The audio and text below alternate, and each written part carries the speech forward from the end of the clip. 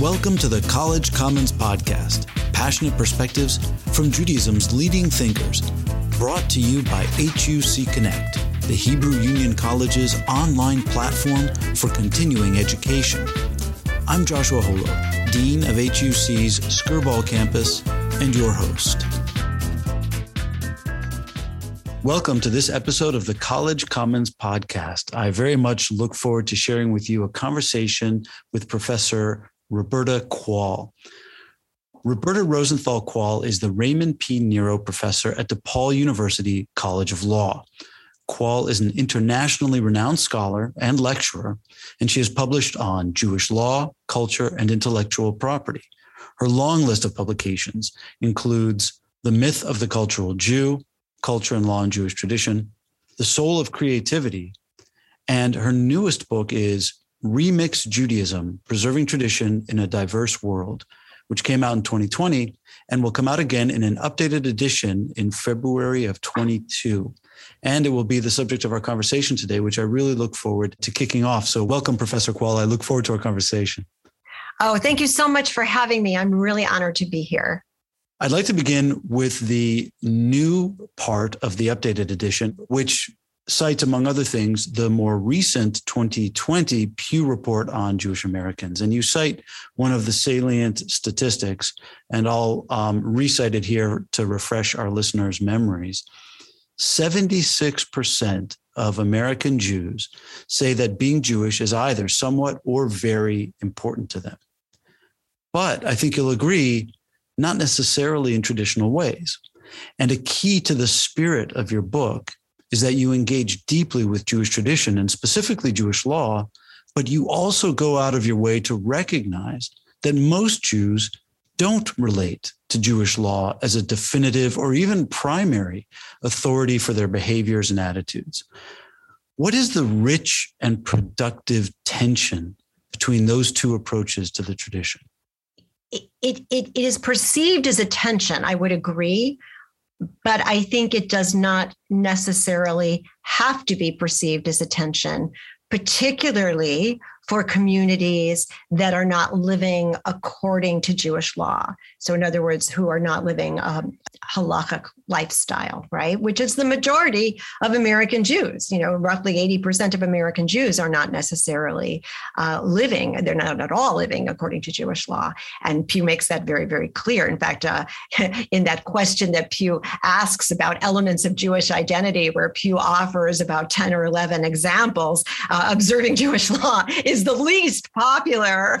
Having said that, however, I think what Remix Judaism seeks to do is to bring awareness to the fact that although Jewish tradition and even Jewish culture, I would argue, is steeped in Jewish law, what's important for religiously liberal Jews, and I define that as really Jews who identify with movements such as the conservative movement, Reform Judaism, Reconstructing Judaism, all the way to the left.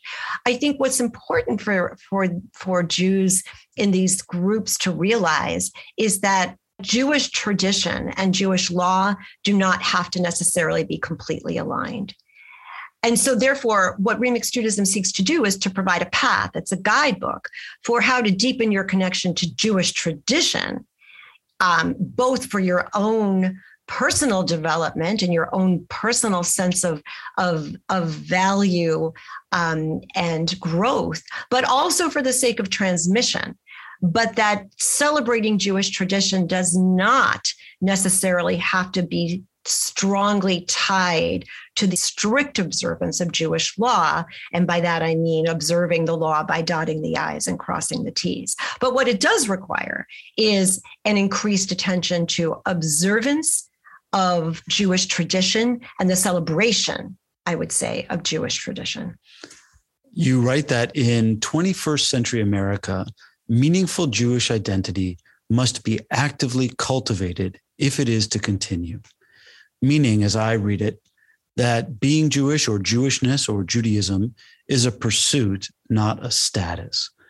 Mm-hmm. The 2020 Pew Report aside, however, Hasn't this always been the case, or at least always in our lifetimes and much of the 20th century? That's an excellent question. And it's something that I've actually thought a lot about. What is different about this moment in time from, let's say, the decades prior, the 50s, the 60s, the 70s. Or maybe the 2nd century BCE, when the Jews were having a civil war because of Hanukkah, and the Hasmoneans wanted a certain kind of religiosity, and the Hellenizing Greek-speaking Jews wanted a different kind. Sure, absolutely. So I think that's an important question to kind of drill down on. As a prelude to my response, I will share with you that over this winter, I am editing the Oxford Handbook of Jewish Law, co-editing with 2 other scholars. And I am writing the essay on lawmaking and the conservative movement. So as a result, this past winter, I spent a lot of time with the proceedings of the Rabbinical Assembly, and particularly the Committee on Jewish Law and Standards. I know that the Reform movement also has an analogous committee that deals with law, and this is the Conservative Movements Committee. And I found some fascinating language. So the data I was looking at goes back to the 1940s. And I read a paragraph to my husband. It was a Shabbat afternoon, and we were both sitting in our living room reading. And basically it was one of the rabbis on the law committee saying, our congregants are not going to synagogue, and they're not observing the rules of kashrut and I said to my husband, when do you think this was written? And my husband said, well, I don't know, maybe a couple of years ago, maybe this year. I said, yes, exactly. So that is true. Yeah, there's certainly truth to your question, but I do think we are at a different time right now. And so what are the differences? For one thing, the United States as a whole is becoming increasingly secular. This isn't just affecting the Jewish religion. There's a lot of data to support the fact that our country as a whole, there is less interest in religion generally. There's less interest in religious tradition. We have the rise of what is called the nuns, N-O-N-E-S, not the N-U-N-S. In fact, quite the opposite. And many articles have been coming out about that. The research of Gen Z, the cohort that's now sitting in my classrooms and possibly even in your institution as well, studying. These are people born between 1995 and 2010, give or take. Again, decreasing interest in religion, tradition.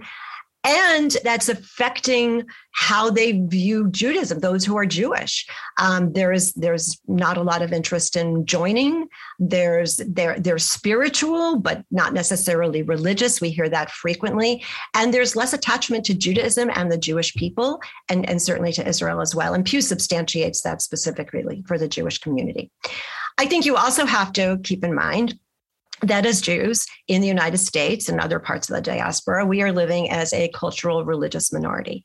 That has always been the case. That has never changed. But I think when the society surrounding us is becoming increasingly secularized, that has an impact on the American Jewish community, who is also becoming increasingly secularized. And, to state the obvious, that Pew also talks about substantially, we have the rate of intermarriage now for non-Orthodox Jews is roughly 72%. And if you look to the youngest cohort that was again examined under Pew, roughly corresponding with Gen Z that I spoke of before, you see the future, which is perhaps even an increase in that number. That was not the case in the decades of the 50s, the 60s, and the 70s. The intermarriage rate did not start to really rise until the early 70s. Now, I want to be clear, in Remixed Judaism, I have a chapter on marriage, and that chapter discusses intermarriage fully. I speak to organizations that are composed of rabbis and others who are servicing the interfaith community, and my book is designed in part to be used by Jews who are in interfaith relationships. But I think it's important to underscore that the effort that it requires to transmit in a society that A, is increasingly secular to begin with, and B, the Jewish community is increasingly intermarried. It's not like we can just sort of sit back and assume that we're going to have Judaism and we're going to have Jewish tradition outside of the communities that are strictly religiously observant. I want to pick up on the sociological tenor of your observations just now, not by talking more about intermarriage, although it's important, obviously, for all the reasons you cited, but more sociologically in the sense of being Jewish as participating in some kind of Jewish community. Does that strike you as a useful measure for success of the Jewish project?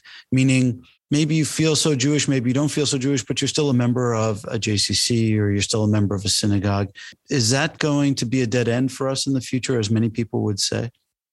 I hear two separate questions. I mean, is that going to be a dead end, meaning are Jewish institutions not going to continue to thrive in the same way that they have? And then there's also the question of, is community observance, is that a necessary part of Remixed Judaism? So I'll start with the second one. Is community observance part of the Remix equation? I think it is, for sure. Remixed Judaism, the book itself is not focused on the institutional piece of Judaism. That was an intentional choice I made. It's not that I don't think it's important. Certainly the chapter on education deals a lot with Jewish institutions, and the epilogue deals with emergent Jewish institutions and how things are being done a little differently in certain locations and in certain communities. But the focus of Remixed Judaism is really more home and family. But that isn't to say that I don't think Jewish community is vital for the continuation of Judaism.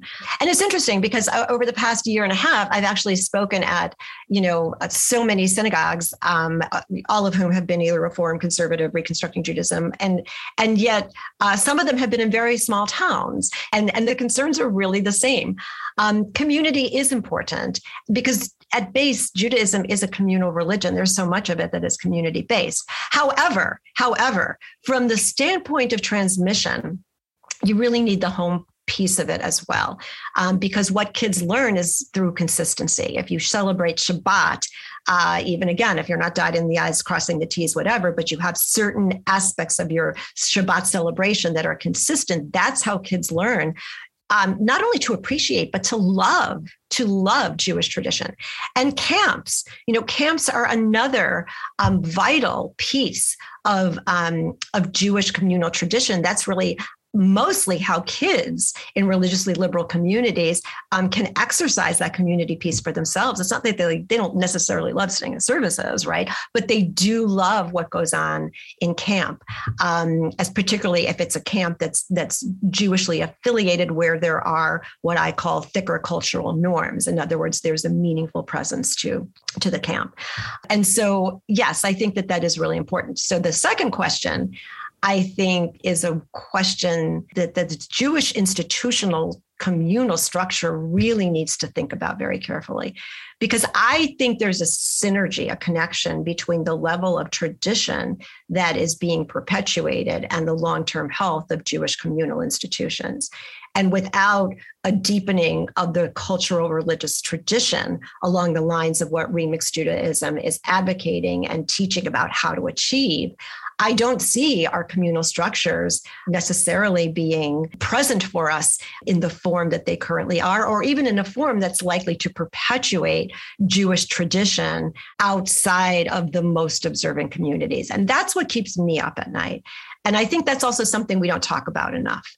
And so I would love to do more communal discussion of these concepts. Usually I talk to synagogues, sometimes to JUFs, JCCs occasionally. But I think that larger issue of what is the Jewish communal structure going to look like, I think that's something that is not necessarily sufficiently appreciated across the board. The College Commons podcast is proud to be part of HUC Connect, the Hebrew Union College's online platform for continuing education. HUC Connect features 4 programs: webinars, live conversations with social and cultural influencers on topics of civil society, arts and culture, religion, and redefining allyship; Community Connect, ready-made lesson plans for synagogue and community learning; the Masterclass, live sessions of Judaica with HUC faculty exclusively for our alumni. Enroll soon because seats are limited. And of course, the College Commons podcast, in-depth conversations with Judaism's leading thinkers. For more information about HUC Connect and all it has to offer, visit huc.edu/HUC Connect. And now, back to our program. In one of your publications, The Myth of the Cultural Jew, you write of the dangers of cultural, quote unquote, coalescence between the American identity and the Jewish identity. I want to ask you to define coalescence in relation to another key or even hot button term like assimilation or maybe acculturation. Sure. Well, the concern with coalescence and assimilation is that what is Jewish and what is American, because we're talking about the United States, obviously, becomes so interwoven that we can't necessarily separate the two, and that people are not necessarily separating the two. We see a lot of that today, actually. I mean, it comes up in politics. It comes up in lots of different discourses. I think a good example, is Tikkun Olam. And Tikkun Olam is usually touted as being, well, it's Jewish values, and this is how we exercise our Judaism. And I write about Tikkun Olam and Remix Judaism. I have a whole chapter on that. And of course, Tikkun Olam is important. And I talk about where in our sources Tikkun Olam comes from. But the thing about Tikkun Olam that I think is important, it goes to your question really, is that Tikkun Olam is predicated on Jewish tradition and Jewish sources. The concept of Tikkun Olam, as it is currently exercised, is very universalist in its nature. So for example, at least prior to COVID, my family and I really enjoyed working in the soup kitchens in Chicago. But every time we did that, and usually our trips were organized more by the Chicago Federation, right? But whenever we went, there was always a church group that was also serving with us, right? And it's great and it's wonderful, but the point of it is that is not particularistically Jewish.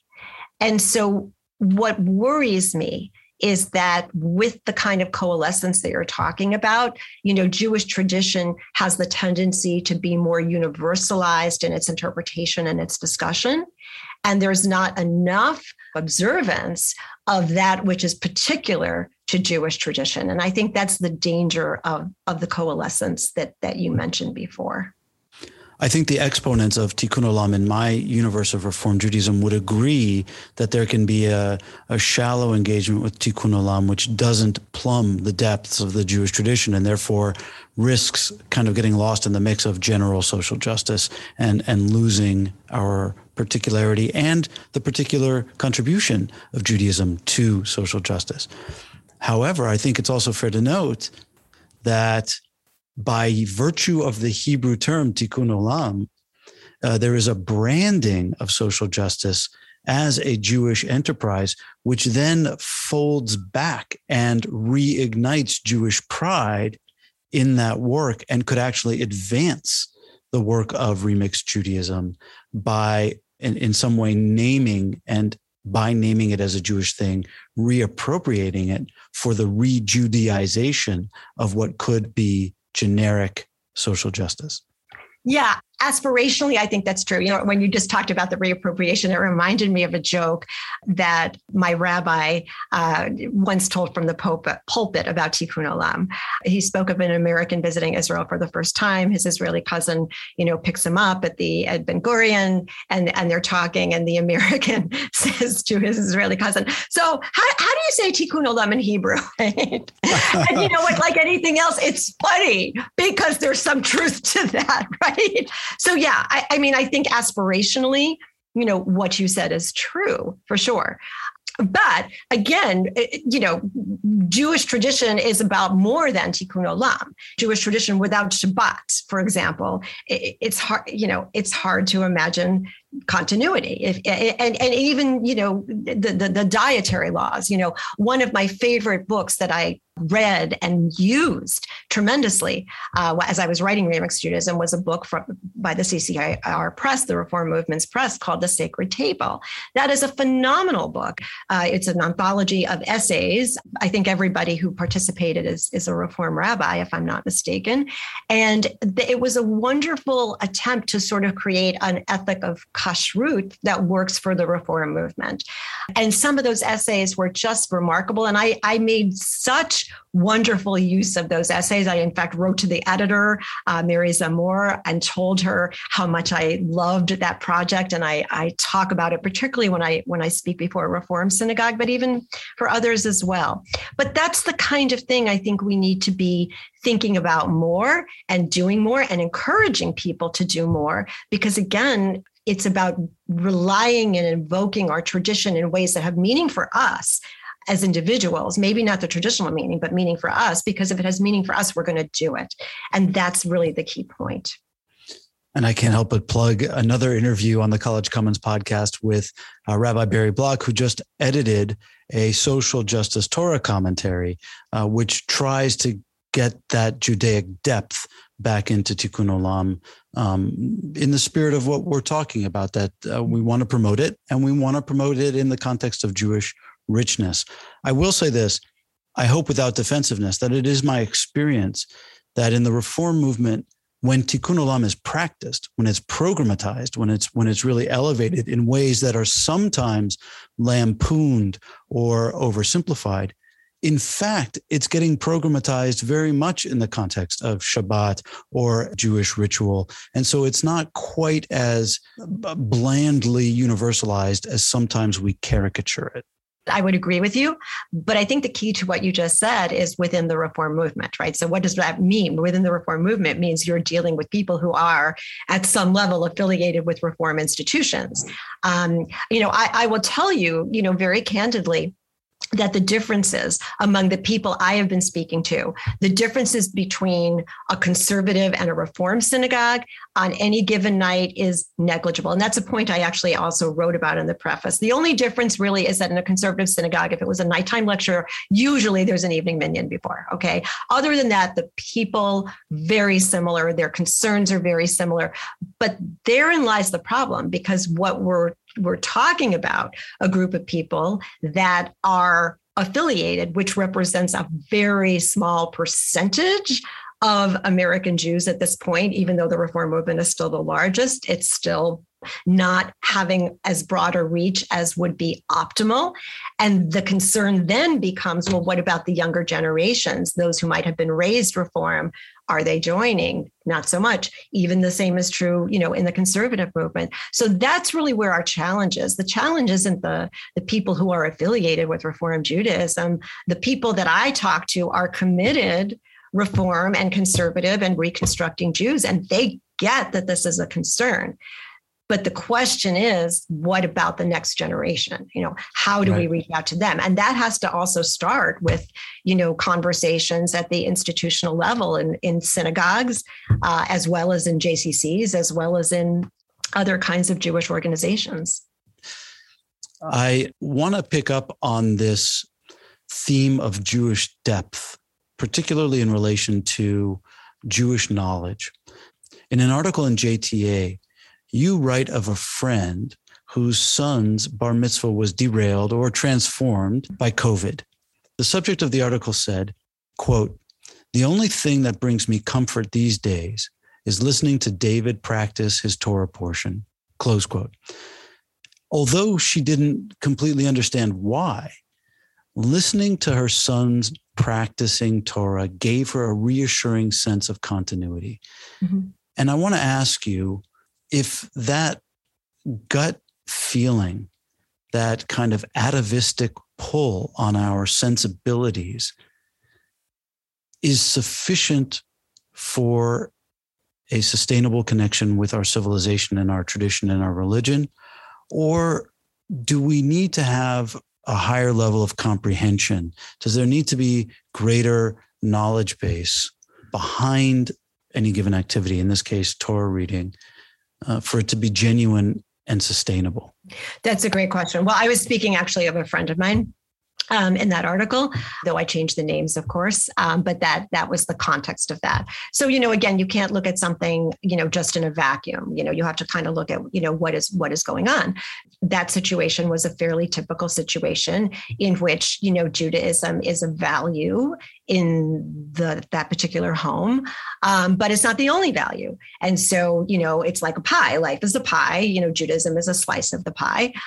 Could it be a bigger slice of the pie? Sure. Are you dealing with an affiliated family? Yes. Are you dealing with a family that goes to services on the high holidays and celebrates Passover? Yes. Are you dealing with a family where there's Shabbat candles being lit? Not so much, right? So this is still in the middle of what we could be seeing, right? But by in the middle, I mean, we're not at the fringes of connection. It's pretty typical of, I would say, families that have kids who are in the B'nai Mitzvah age group, right? So parents who are maybe Gen Xers with children who are in their teens to some degree. Again, a little bit more on the connected side, but certainly not as connected as could be. So do I think that that's enough? It depends. That particular child has grandparents that revere Judaism, for whom it's very important. They are somewhat educated, and the kids know that. That's a plus, right? I come from the perspective, personally, that the best thing we can do when it comes to transmission is to create a positive environment where our children and our grandchildren are excited about Judaism. Okay, they don't necessarily have to have as deep a pool of knowledge as we might otherwise like, but what they have to have is a feeling in their heart, in their neshama, in their soul, and a feeling that they want to see this perpetuated. You can start inculcating that from the time a child is 1, right? And get those values across. And ideally, you want to build on it. Ideally, you want them to absorb a greater degree of knowledge. But we have to be realistic about the world in which people live. Parents are busy. If they can squeeze out a slice for Judaism, we're in good shape, right? For most of them. The kids are busy. But what you want them to have is a positive feeling about Jewish tradition. And that's easy to do with a commitment to consistency. It really is easy to do, but it takes some effort and it takes some planning. It's not just going to happen, which goes back to my other comment. I think people can build on that and deepen that pool and deepen that knowledge base in their own times, in their own circumstances. For many people, the interest and ability to do that doesn't come till the time they're in their 50s. But they're not even going to do that in their 50s if they don't have the positive feeling toward Jewish tradition. The other thing is you want to make sure that from a continuity standpoint, those experiences are positive so they can be recreated by kids when they're in a position to have children, of their own. But that's where consistency is so important. It's not going to happen with just lighting the Hanukkah candles and attending a Passover Seder. That's why Shabbat is so important. So I think these are things that we don't talk enough about. Again, we don't talk about them enough necessarily in synagogues. We don't talk about them enough in smaller groups. But I think it really does need to be a focus of what our discourse has to be if we want to see a Jewish tradition, again, that's going to be sustainable and transmissible in anything other than an Orthodox community. I want to close with some thoughts about Israel and specifically with gratitude to you for including Israel in Remixed Judaism. That meant a lot to me. And I think it's particularly important in that you chose to articulate specific lessons from the Israeli Jewish experience and the American Jewish experience that can inform looking forward. I found them really interesting, and I want to ask you to pick up on one of these lessons and share it with us. For most of the time I was writing Remixed Judaism, I was really thinking that what I had to say would not be relevant at all to an Israeli audience because they live in a place where, there's Judaism is completely in the air, right? Even if you're not religious, being secular in Israeli secular is completely different from diaspora secular. It's a completely different phenomenon. What I found on my last trip to Israel, which was the spring before COVID, and I was teaching at IDC, and IDC, that's Rosiner Law School, so one of the more secular, law schools in Israel, right? I think I saw maybe all the years I was there, 2 or 3 kippot, not a whole lot. But what I realized 2 things that I thought were really interesting. The first thing I realized is that basically they are doing Remixed Judaism. They all care, they care about Judaism. they feel, most of the people that I spoke to, they feel a little bit of pressure and negativity towards the rabbinate, which kind of interferes with their view of Jewish tradition. There's a coercion element. That's something that's totally absent here in the United States. We can't really relate to that phenomenon unless you've been there and you understand what that's about. But in terms of their attitude toward Jewish tradition, they care about Jewish tradition. And that is something that I wish we could bottle that and sort of share that water, if you will, with American Jews, because there is a love of Judaism and there's a love of Jewish tradition. So I think the biggest comparison that we can make that illustrates this is that when researchers ask Israeli Jews, what is your religion? The answer is uniformly, it's Jewish. This whole idea of Jewish without religion, Jews of no religion, it is completely foreign to the Israeli mentality. All right. Does that mean they're all religious? Of course, they're not all religious, but they have this feeling about Judaism and they want their grandkids to be Jewish. They are clear about that and they have no doubt that they will be. We can't say that here in the United States. If you want your grandkids to be Jewish, you got to work hard at it. And especially if you're not in an Orthodox community, you got to work even a little harder because the norms of your non-Jewish world are basically at tension, at war with the Jewish world. And we know which at least in competition. In competition, right? In competition, and oftentimes prevailing in that competition. So yeah, that's why it does take more work here than it does in Israel. There's no question about that. Well, Professor Roberta Qual, I want to thank you for the pleasure of your company and the time that you gave us for this rich conversation, and of course for Remixed Judaism, which will be coming out in an updated edition this February 2022. Thank you so much. We hope you've enjoyed this episode of the College Commons Podcast, available wherever you listen to your podcasts. And check out HUC Connect, compelling conversations at the forefront of Jewish learning. For more information about all that HUC Connect has to offer, visit huc.edu/HUC Connect.